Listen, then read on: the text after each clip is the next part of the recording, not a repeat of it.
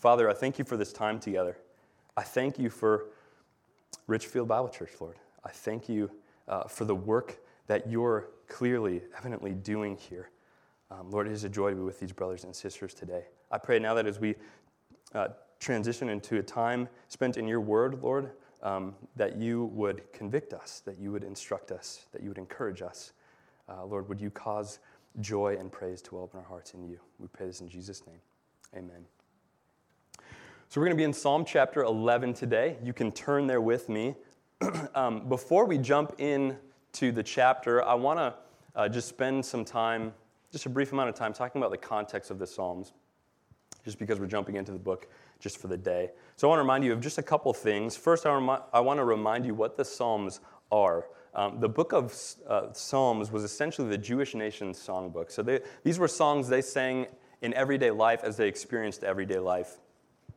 So as they struggled and experienced trials, they sang these songs. As they experienced joy and love and hope, they sang these songs. They sang them at home, they sang them at work, they sang them in the temple. And so the Psalms are basically a collection of poetry set to music that capture the comprehensive human experience really well. And so they shape our minds and emotions, and that they not only teach our minds truth, but they also awaken emotions that fit the truth. And so some of the emotions that the Psalms exhibit are love, loneliness, awe, sorrow, regret, discouragement, delight, anger, grief, desire, gratitude, pain, confidence, brokenheartedness, and exaltation, and so on and so forth. And that's one of the reasons why the Psalms are just so relevant for us today, because we experience all of these things in our everyday lives as well. But they're also more than just songs that shape our minds and emotions. They're more than just songs that teach us how to live in obedience to God. They also fit into the story of salvation, and that they point forward to Israel's great hope, that though humanity is under curse from the fall, there would be a coming Messiah king who would save his people from their sins. And so if we want to concisely summarize the Psalms, we could say this. The Psalms are the songs of God's people as they wait in a broken world for God's chosen king to come and save them. That's what the Psalms are. Secondly, I want to remind you that there's a structure to the Psalms. So the book of Psalms can be referred to as the Psalter, and the Psalter is organized into 5 different books. And I don't have a lot of time to talk about that today, but each book has a roughly defined focus. And where we're at today, in the first book, Psalm 1 through 41, is comprised mostly of songs of David's confidence in the Lord, despite the circumstances that he's experiencing and the distress he's experiencing. Now, there's much more that can be said about the Psalms, but hopefully that serves as just a helpful, brief reminder for you guys as we get into our text for this morning. So I'm going to read Psalm 11 for us. I'll be reading from the ESV, and you can follow along with me. Starting in verse 1, it says, David, "In the Lord I take refuge. How can you say to my soul, flee like a bird to your mountain? For behold, the wicked bend the bow. They have fitted their arrow to the string, to shoot in the dark at the upright in heart. If the foundations are destroyed, what can the righteous do? The Lord is in his holy temple. The Lord's throne is in heaven. His eyes see, his eyelids test the children of man. The Lord tests the righteous, but his soul hates the wicked and the one who loves violence. Let him rain coals on the wicked. Fire and sulfur and a scorching wind shall be the portion of their cup. For the Lord is righteous. He loves righteous deeds. The upright shall behold his face," says the word of the Lord. I like to boil down a passage into a main idea. So I'm going to offer a main idea of this text to you this morning. Here's what I think the main idea is. True refuge is found only in the Lord, so take refuge in him because you aren't going to find it elsewhere. True refuge is found only in the Lord, so take refuge in him because you aren't going to find it elsewhere. There are 2 major sections in this text that are going to help us to see this morning. First, we're going to see David's circumstances in verses 1 through 3, which is to say what it is that he's facing. And second, we're going to see David's confidence in verses 4 through the end, which is to say why it is that he can say in verse 1, "In the Lord I take refuge." So let's begin in verse 1. We see David's opening phrase here, "In the Lord I take refuge." Now the word refuge essentially means that which provides safety or security from whatever threatens us. And so here David is stating that he finds refuge, he finds that in the Lord. Now the questions that immediately came to my mind when I first read this were, one, why does he lead with that statement? And two, who or what did he need refuge from? And what we're going to see in the next few verses lays out the context for us and helps us to answer these questions. So what we read of again in verses 1 through 3 are the circumstances that David finds himself in. So David's circumstances. When we outline verses 1 through 3, we can see that there are three things that David is facing. One of the problems that David is facing is found in verse 2. David's being told to flee in verse 1 because verse 2 tells us, "For behold, the wicked bend the bow. They have fitted their arrow to the string to shoot in the dark at the upright in heart." So the first problem David is facing that I want to highlight is the threat of wicked enemies. The threat of wicked enemies. Now, we don't know exactly who he's referring to here when he says the wicked. We could make some speculation, though. Perhaps he's referring to his ordeal with Saul that we read of in 1 Samuel 19. Or maybe he's referring to his son Absalom's rebellion that we read of in 2 Samuel 14 and 15. Or perhaps, maybe even more broadly speaking, there's just a foreign power after him. We don't know for sure who the enemy he's talking about is here. But the idea we get from this verse is that the enemies were armed and ready to attack at any moment from the shadows. And so, I mean, the picture painted here is a pretty hopeless and indefensible one. We also come to understand from this verse that David is the object of the attack because he is upright in heart. Now, that word upright there literally means straight, like straight as an arrow, which is to say that those who were not upright or straight were crooked. They lived crooked lives, not upright lives. They lived lives of rebellion. And so, of course, they wanted to attack those who did live upright lives, who trusted in and served the Lord. And so you can start to feel the weight of David's circumstances here. There's a hostile enemy after him, ready to attack him at any time. The second problem David faces is found in verse 3. We read that he faces the threat of destroyed foundations. Destroyed foundations. Here we read this pessimistic question from David's friends, or maybe better put, so-called friends. They ask, if the foundations are destroyed, what can the righteous do? In other words, they're essentially asking, when godlessness and wickedness and lawlessness pervades a society, destroying every foundation for righteousness and truth and justice, what can the upright do? And the answer his friends give is found back in verse 1. And this is where we also see the third problem that David faces, which is bad counsel. Bad counsel. So what are the upright to do when they face the attack of an enemy? What are they to do when it seems like the very foundations of society are crumbling around them? Well, the advice his friends give him in verse 1 is to flee like a bird to your mountain. In other words, they're basically saying, make a run for it. Like, it's over. You need to run to where you think it's safe to hide. And that sounds good on face value, right? You've got a problem. So run from it and run to your definition of safety and security. Now, again, that may sound good, but it's a dangerous temptation to try and escape all of life's problems and do it in a way that you think is best apart from God. And I realize that David is actually facing an attack here by enemies with bows, which I'm guessing none of us face. Though, if you're here in Richfield, Minnesota, and someone's after you with a bow and arrow, I'm intrigued. I want to talk to you after the service. We'll talk after the service. But we can expand this application to the problems we face in our lives as well. There can be a real temptation when you're facing a problem or a trial in your life to just flee, to not face reality, to run to something that you think will keep you secure and safe, when in all reality it won't at all. There can be a real temptation when it feels as though the societal foundations are crumbling to just want to avoid it all and just flee, just say, well, it's all over, there's no hope. But that's a dangerous temptation that we must resist. And so I'm thankful for David's response. Look back up in verse 1. David is just flabbergasted by this advice from his friends. He asks out of his surprise at their advice, how can you say to my soul? So he's essentially saying, This is my translation. You're my friend. You're supposed to give me good advice.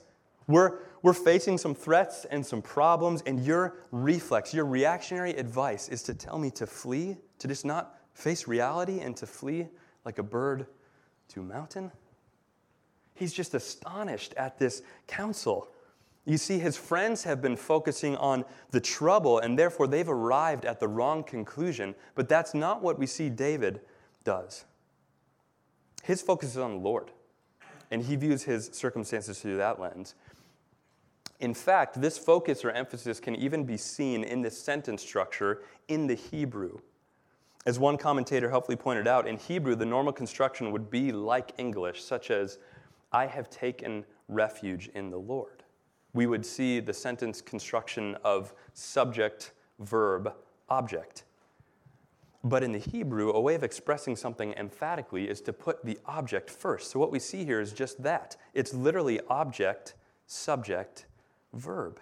In the Lord, object, I, subject, have taken refuge, verb. And so this just reinforces an emphatic focus on the Lord first. So when they're asking him to flee, or telling him that, he's looking through that lens and saying, no. I take refuge in the Lord. And he gives several reasons for his confidence, which we'll get into in just a moment. But there are two things I want to note that hit me while reading these verses. First is the importance of having wise friends. And we see somewhat of the opposite of that here with David's friends. When this trial comes up, their reflex is to just tell him to flee, to not face reality. And there's something to be said about them looking after his safety and wanting to help him preserve his life. But when push comes to shove, that's just not enough. It's not actually helpful. What is helpful is to have friends who are going to point you to God and refuge in him in the midst of life's trials. And the reality is that we need this because we all live in this fallen world where we're going to inevitably experience pain and suffering and trial and so on. So if we can broaden the application for a moment, it's best to have good friends who are going to point you to God when you're facing strife in your family, when you're facing difficulties at work, when you've experienced loss, when you're experiencing loneliness and anxiety, as you're experiencing chronic pain, and so on and so forth. And these are all just general examples, but you get the point. It's good to have wise Christian friends who point you to the Lord in your strife and hardships and attacks and so on. The second thing that hit me, and I want to note here, is that it's good to develop the discipline of discernment so that when you do face unwise counsel, you can call it out like David does here. And one of the ways you can grow in discernment best is to read your Bible, to grow in your knowledge of the Word, so that when counsel comes your way that doesn't align with Scripture, you can say, no, I'm not going to do that, and I don't think you should do that either. To be like David, who says in the midst of bad counsel, no, it's in the Lord that I take refuge. So those are just two things that hit me while reading this text I thought might be helpful to you. But I want to get back to that phrase and begin to answer the question, where does this confidence come from? In other words, what reasons does David have for confidently taking refuge in the Lord? Well, he gives several reasons in the remaining verses. I want to highlight 5 reasons in the remaining verses of our passage this morning. And we'll see the first one in verse 4. Here we see that David takes refuge in the God who reigns. Takes refuge in the God who reigns. Look at the first part of verse 4 with me. It reads, the Lord is in his holy temple. The Lord's throne is in heaven. So here we get this picture of authority. We get this picture of kingship. And at first glance, it's possible to look at these verses and think David is describing a God who's just distant and unaware. He's just in a temple somewhere far away and kind of uninvolved. But that's actually not David's point at all. David's point is actually that God is currently reigning over all things. And we not only see that here, we see it in other places in the Psalms as well. Remember in Psalm 2, when the psalmist paints the picture of the nations raging and the peoples plotting in vain. The psalmist writes, the kings of the earth set themselves and the rulers take counsel together against the Lord and against his anointed. And then he shows us God's response to this. You remember, he says, he who sits in the heavens laughs.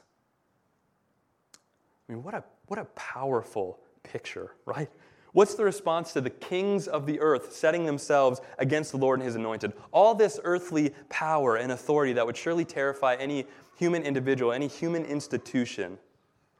Well, it doesn't terrify the one who sits in heaven. In fact, he laughs, right?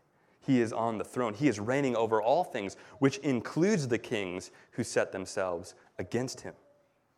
We see this in Psalm 47:8, which reads, God reigns over the nations. God sits on his holy throne. We see it in Psalm 103:19. The Lord has established his throne in the heavens, and his kingdom rules over all. We see it elsewhere too. Isaiah 40 tells us, it is he who sits above the circle of the earth, and its inhabitants are like grasshoppers, who stretches out the heavens like a curtain and spreads them like a tent to dwell in.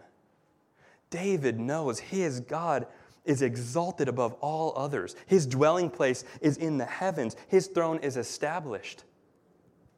He does as he pleases. His plans will never be thwarted. No one can come against him. No one can rule over him. He rules over all. And so it's no wonder why David, knowing these things, responds the way he does. When his friends give him bad advice, he says, you want me to flee to a mountain for refuge? Do you know who my God is? He created all. He rules over all, including society, including all of my enemies. He's king over all. No mountain can give me refuge like that. It's David's response. David trusts in the fact that his God is over all. No one can thwart his rule. No one can cause his throne to fall. No one can even claim his authority. In fact, do you remember in the New Testament, John 19, Jesus' interaction with Pilate. Jesus has been brought to Pilate to either be released or crucified. And Pilate says, do you not know that I have authority to release you or to crucify you? What was Jesus' response to that claim of authority? Jesus answered him, you would have no authority over me at all unless it had been given to you from above. That's what David is showing here. His God reigns over all. No one has the upper hand on him. Friends, I pray that that would bring you tremendous comfort this morning, that whatever you're facing, your king is on the throne. He is reigning over all things, and he will be forever. Secondly, David takes refuge in the God who sees. We see this in the second half of verse 4. It just simply says, his eyes see. So what's David's point in this? What does he mean by that? David's point is to show that God sees everything. Therefore, he knows everything. He's not a God who's distant and unaware. It's the polar opposite. He knows everything. He knows what's going on in the world. He knows what's going on in your life better than you do. He sees it all. He sees your struggle. He sees your trials. He sees those who bring your struggles against you. David knows that his God sees all and is omniscient, and therefore he takes refuge in him. Thirdly, David takes refuge in the God who tests. David takes refuge in the God who tests. The second phrase in verse 4, that says, his eyelids test the children of man, intensifies the claim that God sees. I think what he's trying to do here is to paint a picture of God paying close attention. So it's like when we squint or we kind of peer to examine something, and we can see our eyelids better, right? God is not just looking, but he's examining closely. He's examining what's going on in our hearts. He's paying close and careful attention. And this idea of testing is reinforced in the next verse when he says, the Lord tests the righteous. In other words, he's interested in how the righteous or the upright will respond to trials and difficulties. Will their response be faith or will it be despair? Now again, he already knows what the response of the righteous will be, right? We just talked about how he sees all, he knows all. But in a way, in doing this testing, what he's doing is revealing our own hearts to us, which is what we see with David's situation here. The foundations are crumbling. He's the object of the enemy's attack. And in a sense, God is testing him. Will he respond in faith? Now, this doesn't mean that God is just carelessly playing with the details of our life, like a cruel puppet master or something like that, and throwing things out and being like, I wonder how he's going to respond to this one. That's not what this means at all. On face value, it can look that way. It might beg the question, why would a good God test us? But I think Peter actually gives us a good answer to this. In 1 Peter 1, 6 through 8, Peter writes, In this you rejoice, though now for a little while, if necessary, you have been grieved by various trials, so that the tested genuineness of your faith, more precious than gold that perishes though it is tested by fire, may be found to result in praise and glory and honor at the revelation of Jesus Christ. You see, there's no way to actually fake your faith. Right? If it's not genuine, you will not respond to life's trials with faith. You can put on a facade for your whole life, but in the end, he will say to those who faked it, I never knew you. But there's beauty in the fact that the genuineness of our faith is tested, even when you have to face grievous trials. Why? Because according to Peter, it is sanctifying you, and it will result in praise and glory and honor at the revelation of Christ. In other words, brothers and sisters, your trials are not meaningless. You may never know on this side of eternity why you're called to endure the trials that you're called to endure. But you can know that ultimately enduring them is for your good, and that you are not without a refuge to run to. In God's infinite wisdom, he allows suffering, but that doesn't mean he doesn't care. Remember, he sees it all. Your struggle with chronic pain, he sees it. Your unfair treatment at work, he sees it. Your crippling anxiety, he sees it. Your financial struggles, he sees it. Your family strife, he sees it. Your battle with infertility, he sees it. He sees it all. He knows it better than you do. He cares about it all. It's not meaningless. In fact, this is comforting. David writes in Psalm 56, verse 8, that he bottles those tears. He keeps count of your tossings, your restless nights, and he writes them down in his book. It's a tremendous comfort that the God who reigns sees it all, and that his testing is for our good. Fourth, David takes refuge in the God who judges.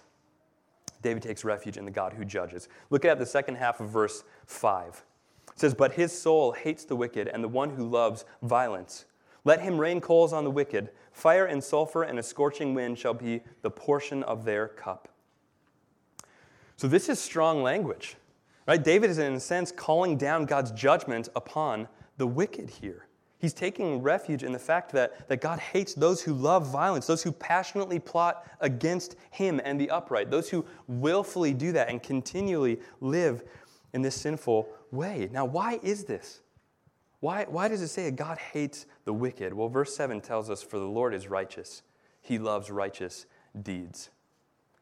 So you can kind of see the logic there, right? A God who is righteous and loves righteousness cannot simultaneously hate wickedness. In fact, a God who is righteous and loves righteousness necessitates a hatred for wickedness.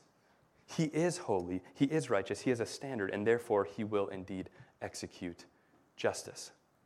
Now, perhaps you've caught on to a logical progression in this psalm. We see that God reigns over all things, but he doesn't do it as a distant, unaware king. He sees and examines, but he doesn't see and examine while being unable to act. We can be rest assured, like David, that he will bring justice. And that he not only sees the struggles of the upright, he sees the corruption of the wicked. And we may not see justice executed on this side of eternity, where we've seen injustice or experienced injustice, but it certainly will be executed one day, and it will be terrifying for the wicked. The author of Hebrews reminds us that it is a fearful thing to fall into the hands of the living God. It's Hebrews 10:31. But the Lord exercising judgment isn't just shown in his pouring out of his wrath on the wicked. It's also shown in the blessing of his people. This leads to our final point for this morning. David takes refuge in a God who saves. David takes refuge in a God who saves. Look at the last part of verse 7. It says, the upright shall behold his face. Isn't that incredible? The righteous, the upright shall behold his face. One of the richest blessings we could ever receive. And now again, I want to be clear that the judgment of the wicked and the salvation of the righteous are not two separate realities. The Bible shows us that salvation happens through judgment. Right, friends? The Bible tells us that we are all wicked, that we all deserve condemnation. And so how is it that some will behold the face of God? How is it that righteousness is attained by those who cannot attain it on their own? And the answer is Jesus Christ. The wrath we rightly deserved for our rebellion against God was taken upon Jesus at the cross. For those who are in Christ, we are recipients of this great exchange. 2 Corinthians 5 sums this up well. Paul writes, "For our sake he made him to be sin, who knew no sin, so that in him we might become the righteousness of God." That's how some behold his face. Those in Christ have been credited with his righteousness. And so judgment happens, but the verdict for those in Christ is not guilty. And if you're in this room right now, and that's not you, you are not in Christ, I have some good news for you. He offers you forgiveness for your sins and newness of life right now. It is by grace, through faith. You too can enter into this reality. You too can one day behold his face. This gift is free, but it demands a response. Will you turn away from your sin, from wickedness, and turn to Jesus Christ in faith? Friend, if that's you, I pray that today would be the day that you come to faith in him and that you would find your refuge in him alone like David. He is a God who judges the wicked. Oh, but he is a God who saves. And friends, isn't that good news? Isn't all this good news? Why flee to a mountain in the midst of life's difficult trials when instead God beckons you to run to a hill? Where on top of that hill there stood a cross with a man hung out on it who shed his blood for your sins, that you might be credited with his righteousness and one day enter into eternity with him. If you're going to run somewhere, run there. Run there. Hold on to the unshakable promise that the upright shall behold his face. Now, in one sense, we experience that as Christians now. As we read Scripture, with the help of the Spirit, we understand something of God and his glory. But friends, that doesn't even compare to the day when we will actually stand before Jesus and see him in his glory and be like him. That's what John writes about in 1 John 3:2. He tells us, "Beloved, we are God's children now, and what we will be has not yet appeared. But we know that when he appears, we shall be like him, because we shall see him as he is." And what a day that will be, friends. No more enemies. No more chance of destroyed foundations. No more pain. Just an eternity spent with our Lord, where there's fullness of joy and pleasures forevermore. But that day is not quite here. So where do we find refuge when all of life seems to be crumbling around us? Where do we find refuge in our pain when our friends tell us to find it elsewhere? Well, like David, we find refuge in the God who reigns, who sees, who tests, who judges, and who saves. True refuge can only be found in him. In this world, there are a million other places that will offer you false refuge. And don't fall into those traps. Financial security will not bring you refuge. Living in a certain area will not bring you refuge.